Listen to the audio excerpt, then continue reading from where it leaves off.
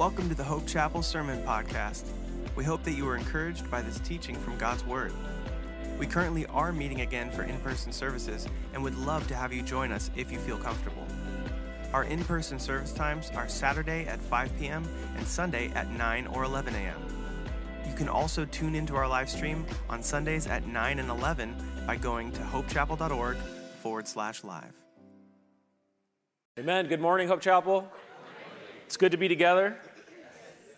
We're going to begin a new teaching series this morning. We're going to be, in the next couple months, working our way through John's letters, 1st, 2nd, and 3rd John.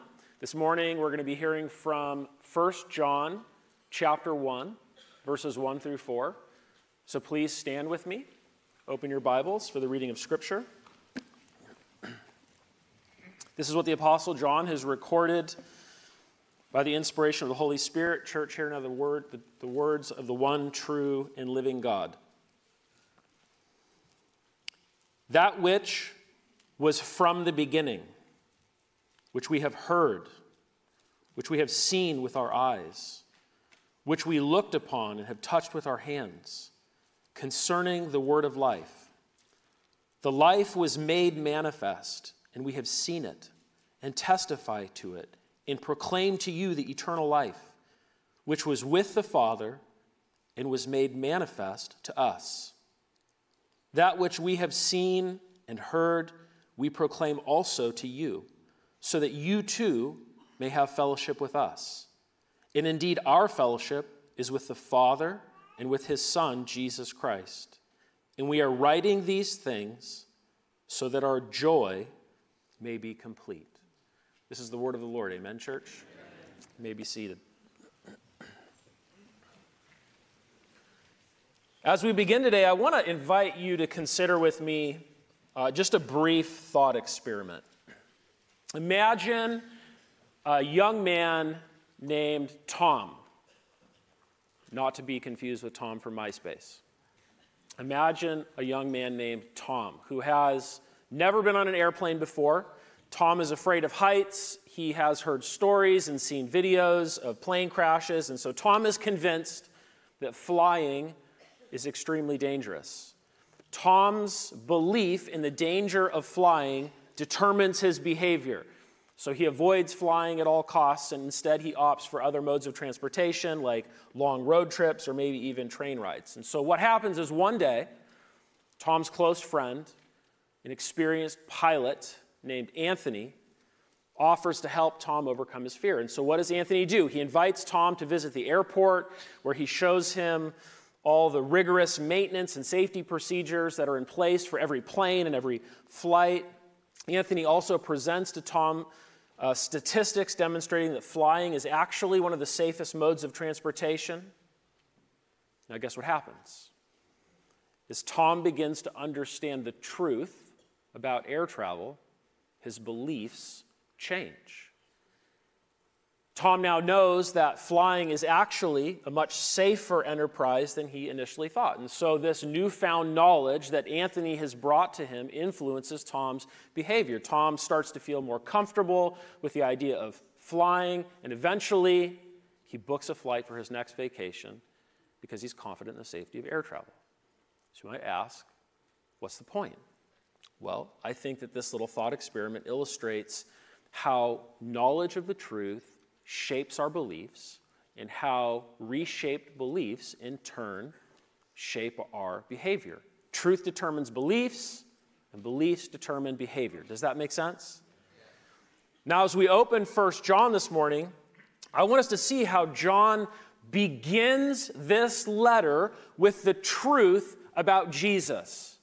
And John does that because he knows that everything else in the Christian life flows downstream from the truth about Jesus.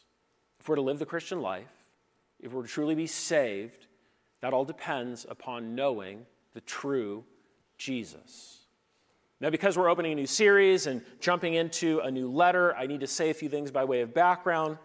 So 1 John, the Apostle John. Church tradition tells us that John was the last of the 12 apostles to die. He lived the longest.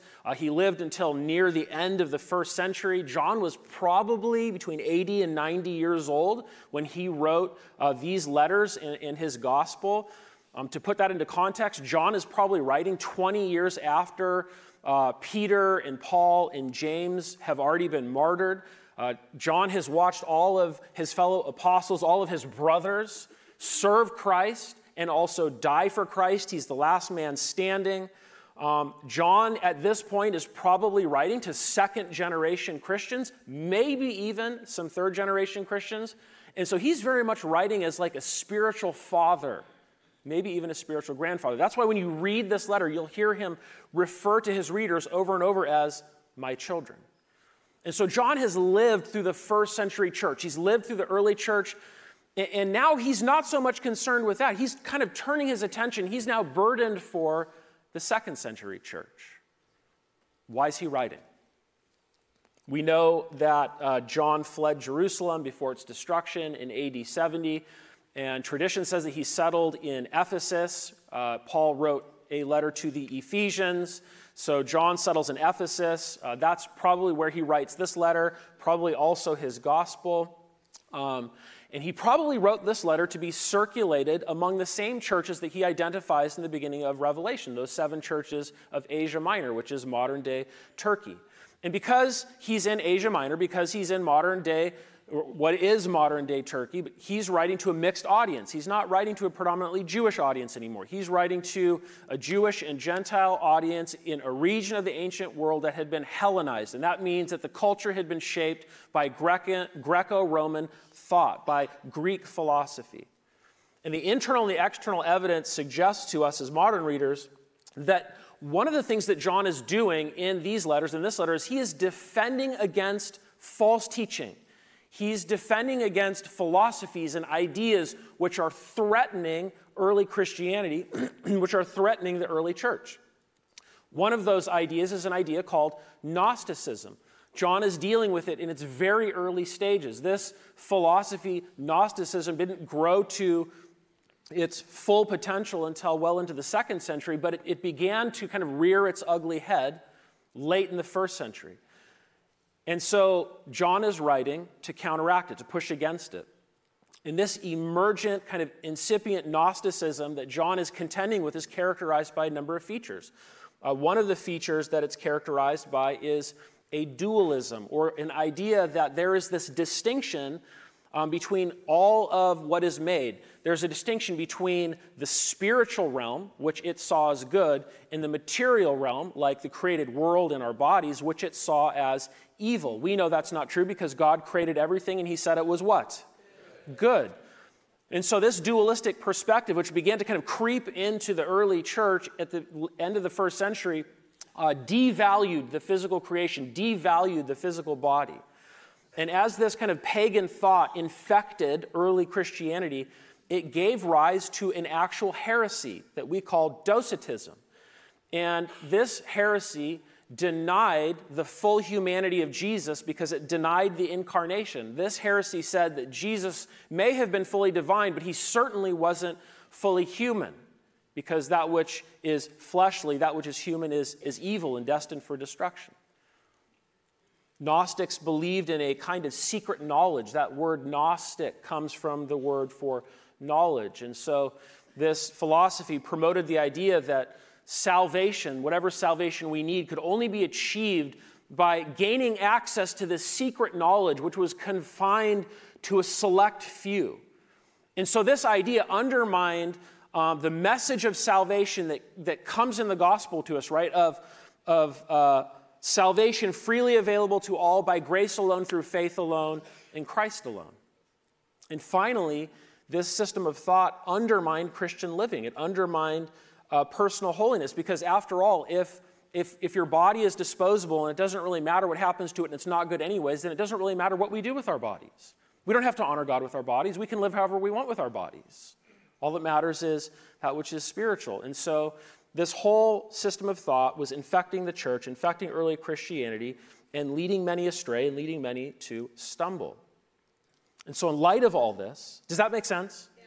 So in light of all this, John is writing to these Christians late in the first century to remind them and to reassure them. He reminds his readers of the essential truths of the faith, and he reassures those who lack assurance because of all this confusion that's been creeping in. And so as we look at this passage this morning, I want to ask, what does John remind his readers about first? This is what he effectively says. The first thing he says is, guys, we know him. We know him. Now, John is going to repeatedly use the word we in these 4 verses. And when he says we, he doesn't mean me and you as my reader. Rather, he means we, me and my fellow apostles. So the first thing he's going to say about Jesus is, remember, we know him. Look at how he begins in verse 1. He says, that which was from the beginning, which we have heard, which we have seen with our eyes, which we looked upon and have touched with our hands, concerning the word of life. Guys, I want you to see that right here at the beginning, John is talking about Jesus. As he sets out to correct error and to clear up confusion, John's starting point is Jesus. He is saying to his readers, I want you to know the true Jesus, not the Jesus of Gnosticism, not the Jesus of mysticism. Today, to make this applicable to us, not the Jehovah's Witness Jesus, not the Mormon Jesus, not the Muslim Jesus, arguably not even the Roman Catholic Jesus, the true Jesus, the historical Jesus, the same Jesus he says that we have come to know. Notice that John doesn't waste any time with an introduction. You know, normally we read Paul's letters and Paul begins like, Paul, an apostle of the Lord, right? To those who are in Rome, grace and peace to you, so on and so forth, right? John doesn't do it. He just gets right to Jesus. Comes right out of the gate here in verse 1. And he has some big things to say about Jesus. Here in this verse, John describes Jesus in 2 ways. He describes Jesus as that which was from the beginning and as the word of life. Do you see those 2 things? And as he does so, what John is doing is he is affirming for his readers the full deity of Christ. When you read John's first letter, when you read 1 John against his gospel, against the gospel of John, it becomes very apparent very quickly that John's prologue in his letter here is very similar to almost a condensed version of his prologue in his gospel. We were just in John's gospel for a number of weeks leading up to Easter. I want to just kind of revisit together what John says in his prologue in his gospel in John chapter 1. So if you have your Bibles, turn to John chapter 1. I'm going to have it on the screen. This is what he says there as he opens up his gospel account. John says, in the beginning was the Word, and the Word was with God, and the Word was God. He was in the beginning with God. All things were made through him, and without him was not anything made that was made. In him was life, and the life was the light of men. The light shines in the darkness, and the darkness has not overcome it. Skipping down to verse 9. The true light, which gives light to everyone, was coming into the world. He was in the world, and the world was made through him, yet the world did not know him. He came to his own, and his own people did not receive him. But to all who did receive him, who believed in his name, he gave the right to become children of God, who were born not of blood, nor of the will of the flesh, nor of the will of man, but of God. And the Word became flesh and dwelt among us, and we have seen his glory. Glory as of the only Son from the Father, full of grace and truth. Amen, church? Amen. Yes. And so in his gospel account, John goes back to the beginning. He says, in the beginning was the Word. And likewise, in this letter, John goes back to the beginning. He says, that which was from the beginning. Both are affirmations of Jesus' divine nature and of Jesus' divine preexistence. Jesus was not created, but was present at creation. In the beginning was the Word. Was as in imperfect. It means that Jesus continued to exist. He had continued to exist at the point of creation. John is saying Jesus is God. In his gospel, John starts off, in the beginning was the Word. Likewise in this letter, John starts off, that which was from the beginning concerning the Word of life. And so in both writings, John opens up referring to Jesus as the Logos, as the Word. What does he mean by that? Why does he refer to Jesus as the Word, as the Logos? I think at least 3 reasons. Because Jesus is the creator behind the universe, because Jesus is the true embodiment of divine wisdom, and because Jesus is the ultimate revelation of God's character and will. Let's go through those slowly, one at a time. Can we do that? Going back to Genesis 1. What's the first thing we read? In the beginning, God created. How did God create? He spoke. God created by his powerful word, right?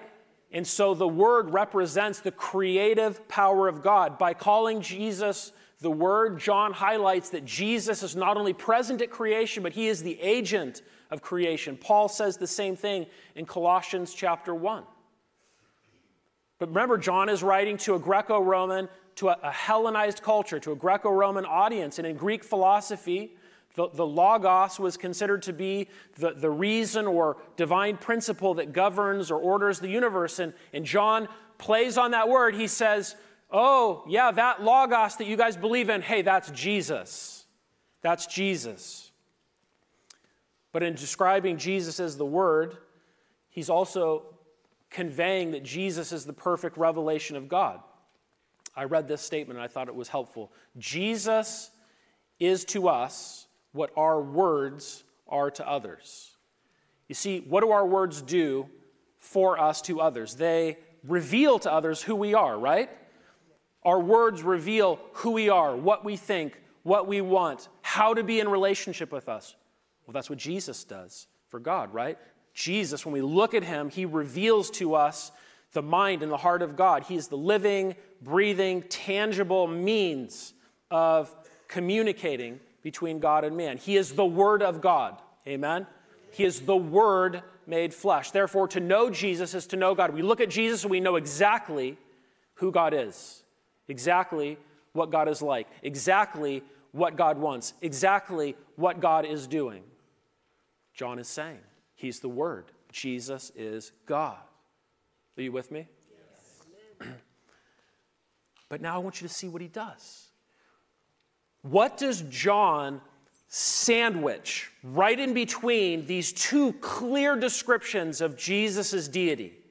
Look again at verse 1. Right in between these descriptions of Jesus' deity, John says, that which we heard, that which we have seen with our eyes, that which we looked upon and have touched with our hands. And so in between these 2 descriptions of Jesus' deity, John is highlighting the full humanity of Jesus by focusing on the tangible and experiential aspects of Jesus' life on earth. He appeals to the senses. He appeals to historical interaction. He says, we've seen him, we've heard him, we've looked upon him, we've touched him, emphasizing the physical reality of Jesus' presence, underscoring his genuine humanity, right? The mention not just of I knew him, but we knew him, emphasizes the apostles' firsthand experience with Jesus, implying that he actually lived with them and participated with them in the events of human history. Contrary to the Gnostics who would say that Jesus appeared to be human, John's saying, no, he was human. He is human. These historical interactions highlighting the fact that Jesus was not merely a divine being, but also a fully human being. We know him, John is saying. And so with remarkable economy, in one verse, John is calling his readers back to his firsthand experience of this mystery of mysteries. The eternal God made flesh, fully God, fully man. And John is speaking not just for himself, but for also his fellow apostles when he says, we saw him, we heard him, we touched him, we saw his death.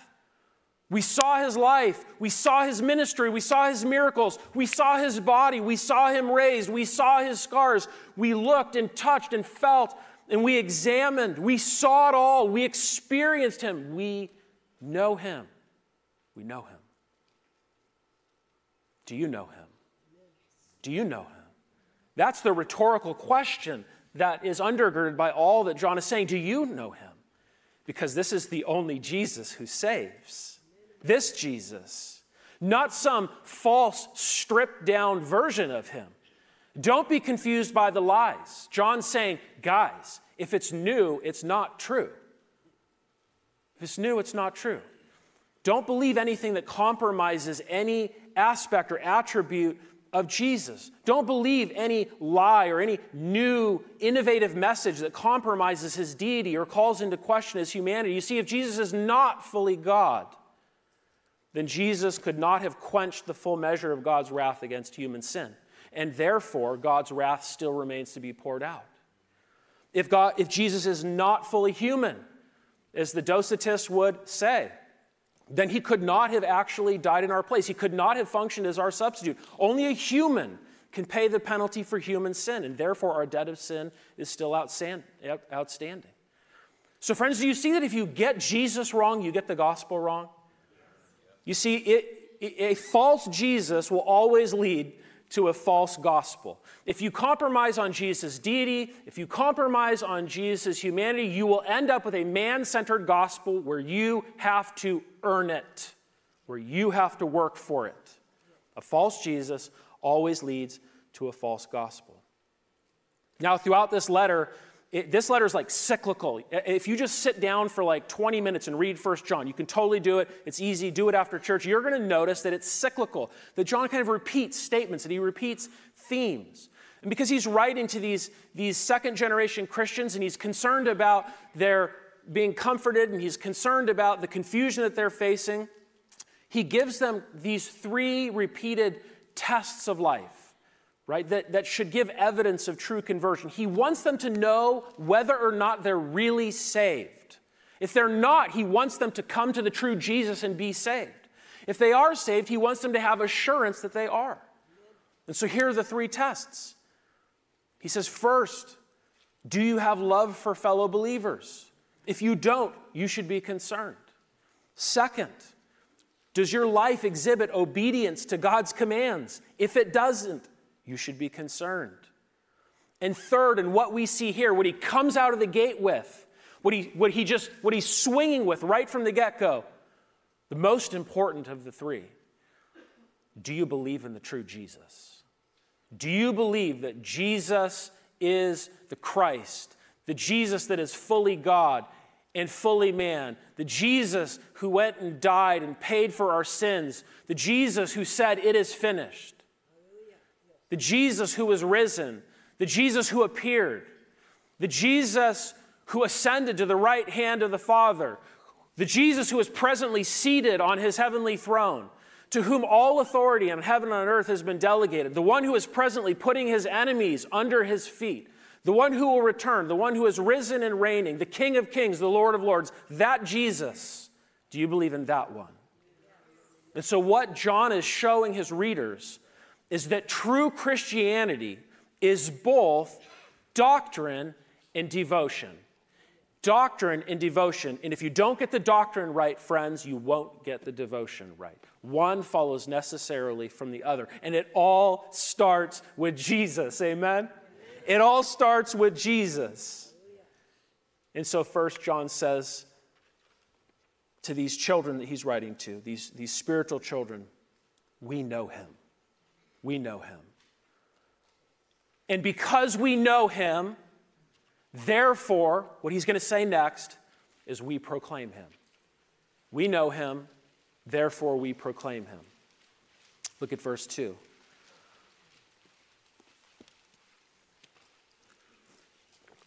John says, the life was made manifest, and we have seen it and testify to it and proclaim to you the eternal life, which was with the Father and was made manifest to us. So here in verse 2, John speaks of Jesus as the life, and then doubling down on it as the eternal life. And John says that Jesus was with the Father, again emphasizing Jesus' divinity and his pre-existence. And this eternal life, this divine word, this second person of the Trinity, who has existed eternally as the divine Son, John says, was made manifest. Twice in verse 2, he uses those words, was made manifest. The life was made manifest. The eternal life, which was with the Father, was made manifest to us. Those English words made manifest translate the Greek word phanerao. And that word simply means to cause to become visible, to cause to become sense perceivable, to reveal, to cause something to appear. And so John is saying that at a distinct moment in time, God caused this eternal life, the creative power of the universe, the eternal Son, to become visible, to become tangible, to become sense perceivable and observable, to appear in the person of Jesus Christ. And so this eternal life that John speaks of is not a force, but a person. Where does John get this? From Jesus. What does Jesus say in John 14:6? I am the way and no one comes to the Father except through. Yes. So John says the life was made manifest. At the beginning of verse 2, at the end of verse 2, the eternal life was made manifest to us. He says we have seen it, we testify to it, and we proclaim it. To testify is to bear witness. The Greek word is the same word from where we get the modern word martyr, when somebody bears witness at the cost of their life. We martyreo it. We bear witness to it. We testify to it officially. Not only do we bear witness officially, but we proclaim it. We announce that this eternal life was made manifest. Now, I want you to see the sequence of actions here that John describes. God made the eternal life manifest in Jesus. Made manifest. We saw him, so we testify and proclaim. What John is saying is, we proclaim what God has revealed. We proclaim what God has revealed. We pass along what God has made manifest. What we have proclaimed, what we have borne witness to, what we have spoken is what God has caused to appear. How do we know this is reliable? Because the apostles were eyewitnesses of Jesus' life, death, and resurrection. All the documents in the New Testament are attributable to an apostle, to an eyewitness, or to somebody that was immediately associated with them based upon their credible firsthand eyewitness testimony. The apostles provide firsthand accounts of their experiences with Jesus. We can trust their testimony, just like those late second century Christians that trusted John when he said, we know him. Today, we can trust John when he says, we know him. And John is saying to those believers late in the second century, late in the first century, going into the second century, he's saying to them, these believers who have been sold a bill of goods about secret knowledge and special salvation, only accessible to a privileged few. Salvation's only available to the right people who with the right connections and under the right circumstances and with the right knowledge can get access to it. He's saying, no, that's a lie. If you want to know how to be saved, just look at Jesus. If you want to know the truth, just look at Jesus, because God has made eternal life manifest in him and in him alone. God has revealed it. God has revealed eternal life in him for all to see. We know him. We saw him. We testified to his appearing. We proclaim his good news. It is available to everybody without distinction. And so stay away from the cults. Stay away from anybody that says you need Jesus plus this other leader. Stay away from anybody who says you need this book plus that other one over there. Because it's all just the same recycled heresy. It's all just the same recycled deception. Stay away from cults. Stay away from anybody that says, oh, I have this new secret hidden knowledge. Come with me and I'll share it with you. Oh, it's only for the privileged few and I think that you should be. Stay away from that nonsense. Because John is saying that Jesus has come, that Jesus has done the work. He's made the way. Life abundant is found only in him, and it's available to everyone freely. Friends, if you want to encounter God, if you want to truly encounter God, you don't need to chase some guru. You don't need to chase some mystical experience, some secret movement, or any other recycled cultic nonsense. If you want to encounter God, all you need to do is open the Bible, and he will meet you right there. It's not a mystery. It's not complicated. It's very simple. God has revealed himself in his Son, and his Son has been recorded reliably right here. The writer of the Hebrews opens with this very principle, says long ago, at many times and in many ways, God spoke to our fathers by the prophets, but in these last days, he has spoken by his Son. Friends, study your Bibles, and I promise you will know God. Study your Bibles, and you will meet the true Jesus, not the counterfeit Jesus, not the downgraded Jesus, but you'll meet the true Jesus, the only Jesus who actually really saves. One more thing before we move on from this point. James says Jesus is the eternal life. He's the source of eternal life. He's the embodiment of eternal life. What does John record Jesus saying self-referentially, like the most famous Bible verse in our culture? What is the most famous verse? Like I saw it on Monday Night Football when I was 6. This is the NAZ translation. That means I translated this. Okay, this is what the Greek literally says.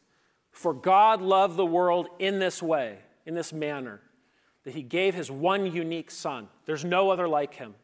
That whoever believes in him should not perish but have what? Eternal life. What is that eternal life? What is it? What does that mean, eternal life? Forever, right? Eternal life. Eternal would seem to suggest duration, right? Ongoing, forever, and that's true. Eternal life implies that life through Jesus is life everlasting, life that's not subject to the limitations of time and death. I think that that's especially pronounced in John 3:16. But here's the thing, friends. Isn't it true in a sense that everyone will have eternal life? Everyone will live forever somewhere. The Bible's clear about this.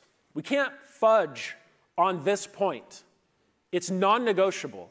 Scripture is clear. Jesus is clear. Everyone will live forever in either heaven or hell. That's the terrifying reality that we contend with. So eternal life has to mean more than mere existing forever.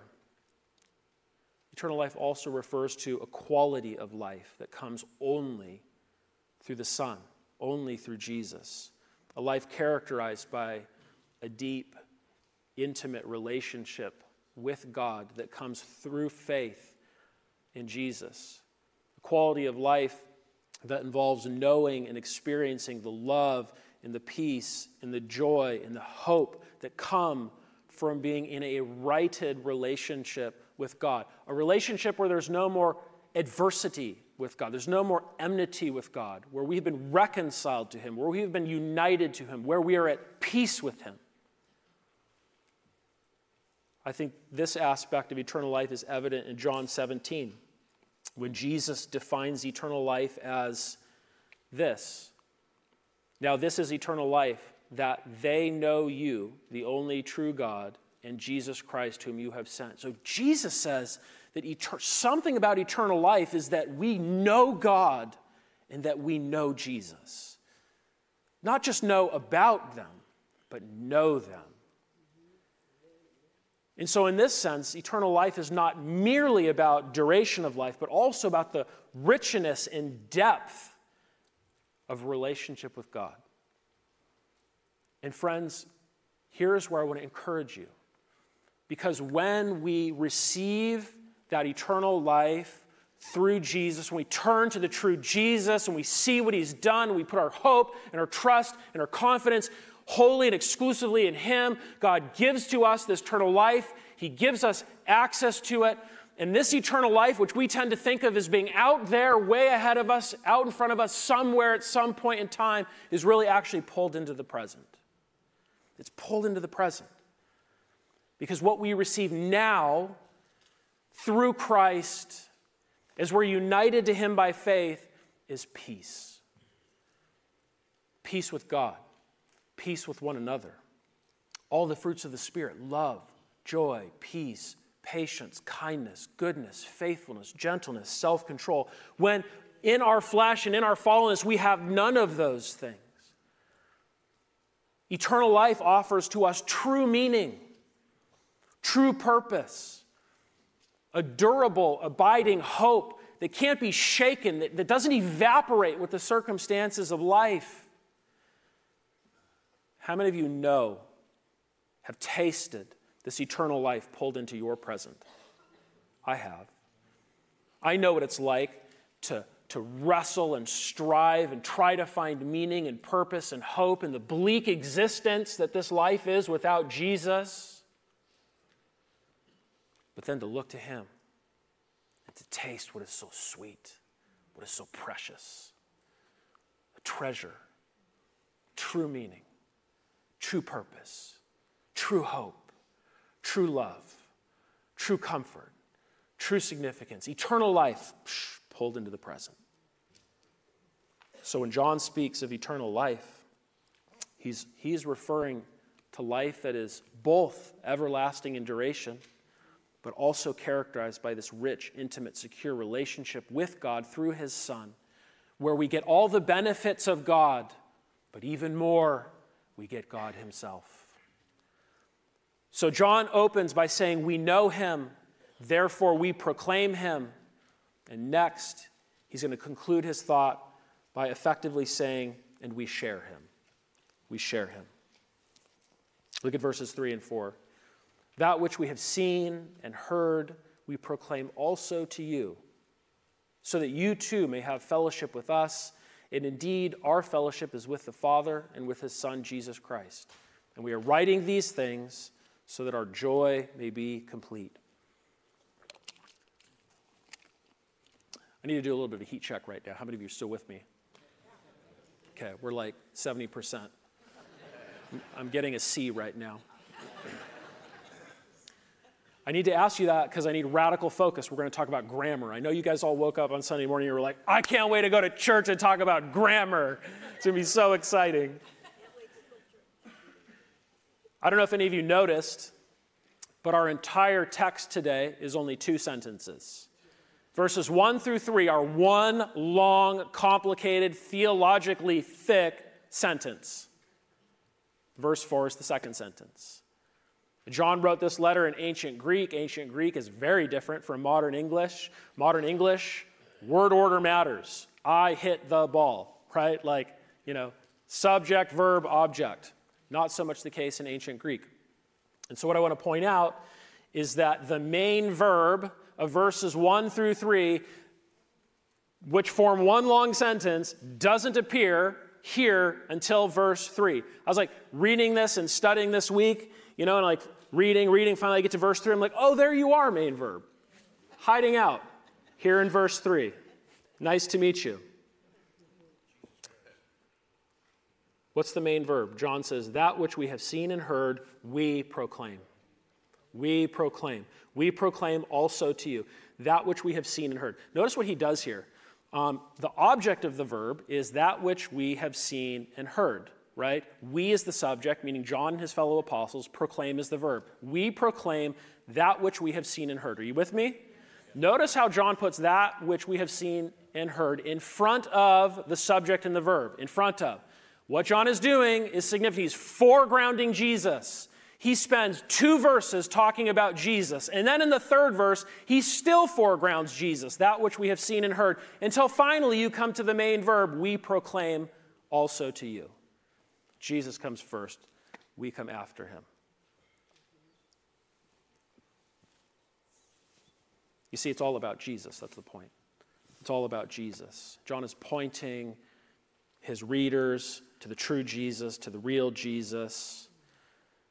And he says, we proclaim the real Jesus to you. And now here comes John's motive. Why? What are the two? There's 2 whys here at the end of this passage. One in verse 3 and one in verse 4. What is John's motive? What is his purpose for proclaiming, not just himself, but on behalf of all of his apostles, all of whom probably have graduated to glory by this point? John signals why he's proclaiming Jesus to them with 2 words, so that.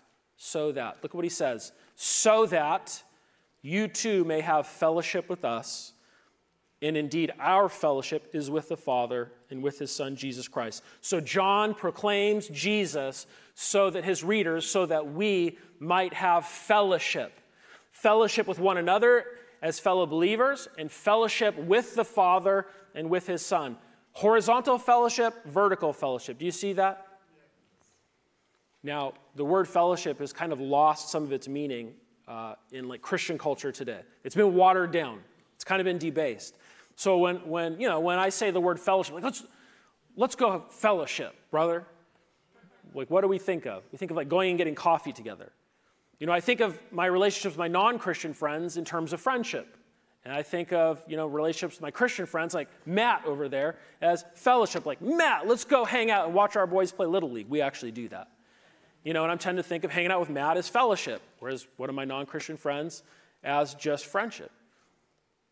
Fellowship certainly includes friendship, but it goes a lot further than friendship.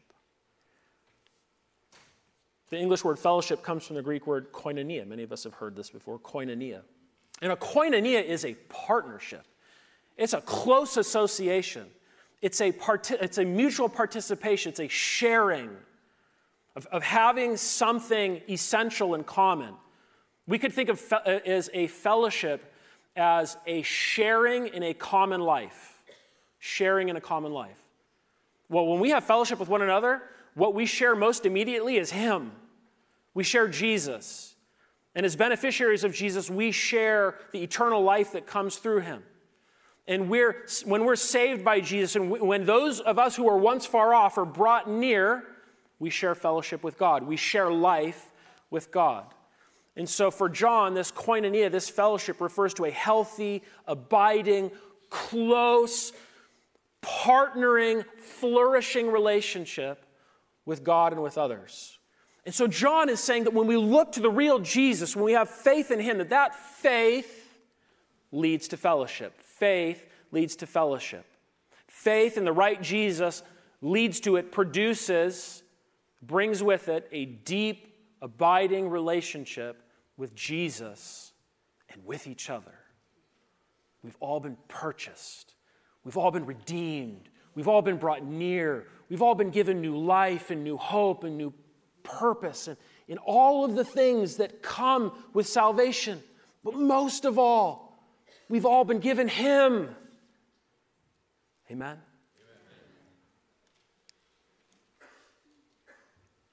How do you have a relationship with God? How do you have fellowship with God? By coming to him through his Son. By looking to his true Son. Only through the true Jesus do we come to God. Are we reconciled to him? Do we have fellowship with him and with one another? And so believing the truth about Jesus leads to shared life, not only with each other, but also with God himself. The Apostle Peter wrote it this way. Man, I got to go fast. Apostle Peter says, his divine power has granted to us all things that pertain to life and godliness through the knowledge of him who called us to his own glory and excellence, by which he has granted to us his precious and very great promises, so that through them, listen to this, so that through them you may become partakers of the divine nature. Partakers of the divine nature. You may share eternal life. Partakers of divine nature. That word partakers comes from the word fellowship. It's the koinonia-ers. You will become koinonia-ers of the divine nature, having escaped from the corruption that is in the world because of sinful desires. To have fellowship with Christ is to have and share his eternal life. And friends, we have fellowship with one another, right? We share Christ. But if you pay attention to what John is saying, we don't just share Christ, we also share in Christ. Think about that. Fellowship means that we are never alone. How many of you have been lonely in life? You see, true fellowship means that we're never alone. We always have each other, and we always have the Father and his Son who minister to us by his Spirit. I was thinking about the significance, the weight of fellowship as I was meditating on this passage this week, and I was thinking about you. I was thinking about us. And I thought, do we treasure each other? Do we treasure our fellowship? How do you view your fellowship with other believers? Do you take it for granted? Do you lean into it? Or do you lean away from it? There's some sense in which John is saying that our fellowship is not just with each other, but it is also with God through his Son. They're conjoined. It's a package deal. Horizontal fellowship comes with vertical fellowship. And if that's the case, wouldn't it follow that to lean away from fellowship with God's people would also be to lean away from fellowship with God himself? How do you view God's church? As messy as we can be sometimes. And friends, if fellowship is the answer, God's answer, to loneliness in this life, then joy is his answer to emptiness in this life. Look at how John concludes his prologue in verse 4 with one final "so that" statement. And we are writing these things so that our joy may be complete. And now he's just finished talking about fellowship, so that joy is not just he and the apostles, but now that joy is a shared joy. It is a joy that extends to us also. Not just his readers at the end of the first century, but also us as readers 2,000 years later. And so John opens this prologue with Jesus so that we might have fellowship with God and fellowship with each other. And now John closes his prologue by remarking that he writes these things. In other words, he writes this letter so that our joy may be complete. Joy is the byproduct of fellowship with God and his people. Joy is the byproduct of fellowship with God and his people. How many of us have ever chased happiness? I have. Yeah. That chase never ends. Happiness is elusive. It is not durable. Happiness is spurious and fleeting.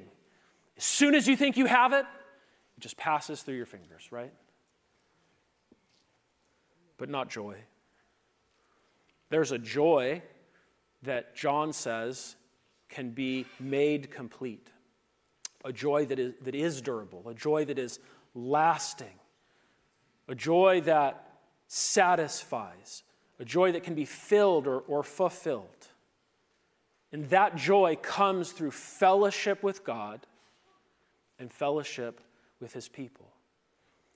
A joy that doesn't diminish when cancer comes knocking on your door. A joy that doesn't disappear when the pink slip is in your inbox at work. A joy that sustains when you lose your son. A joy that carries. How many of us have known that joy? There's a paradox to the Christian life. Jesus says, whoever would come after me must deny himself and take up his cross and follow me. Jesus says that whoever comes after me will find life, and life to the what?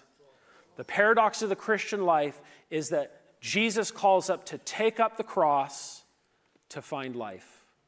Take up the cross to find life. The cross is an instrument of death, and he went to it. Take up the cross to find life. Friends, when we come to Jesus, the best thing that we receive is him. The best thing that we receive is him. And when we receive Jesus, when you truly look to him, and when you meet him, and when you know him, and when he receives you, what happens is a joy springs up in your heart that can't be taken away, wiped away, or put away. When you truly experience fellowship with Christ, then you know what those words mean. The joy of the Lord is my strength. The joy of the Lord is my strength. Where does that phrase come from? It comes from the Old Testament. It comes from Nehemiah chapter 8. When Nehemiah tells the people of Israel to go enjoy choice food and sweet drinks and send some to those who have nothing prepared. This day is holy to our Lord. Don't grieve, for the joy of the Lord is your strength. And those words are set in the context of the people of Israel rediscovering God and rediscovering God's word and rediscovering God's law and celebrating the Feast of Tabernacles after God has brought them out of exile. He's brought them back to the land. He's brought them back from the nations.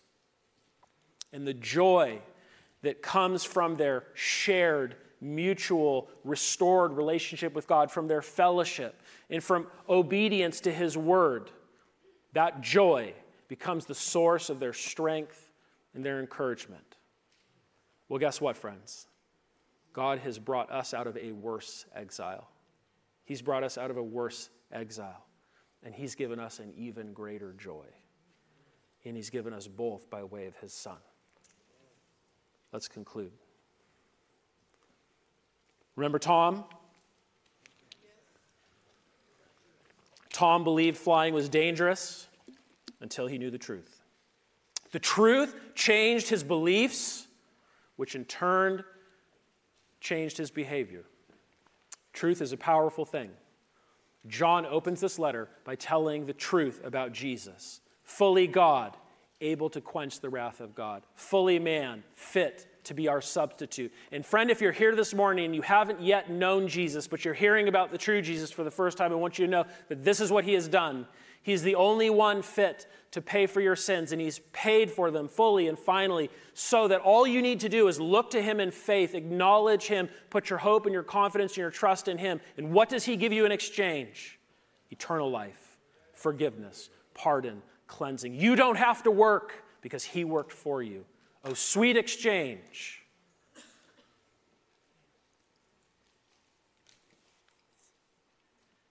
Jesus is real. His words are true. And so, friends, believe him. Believe in him. And I leave you with the words that Jesus spoke to the believing Jews from John 8. So Jesus said to the Jews who had believed him, "If you abide in my word, you are truly my disciples. And you will know the truth, and the truth will set you free." Let's pray. Father, we thank you for your word, where we meet your Son, through whom we're reconciled to you. We thank you for the gift of this fellowship, of gathering together, of meeting with each other as we meet with you. And now, in this fellowship, we're obedient to your word as we remember the work of your Son. Amen. On behalf of the Hope Chapel family, I'd like to thank you for tuning in to the Sermon Podcast. If you would like to know more about our church, you can visit www.hopechapel.org.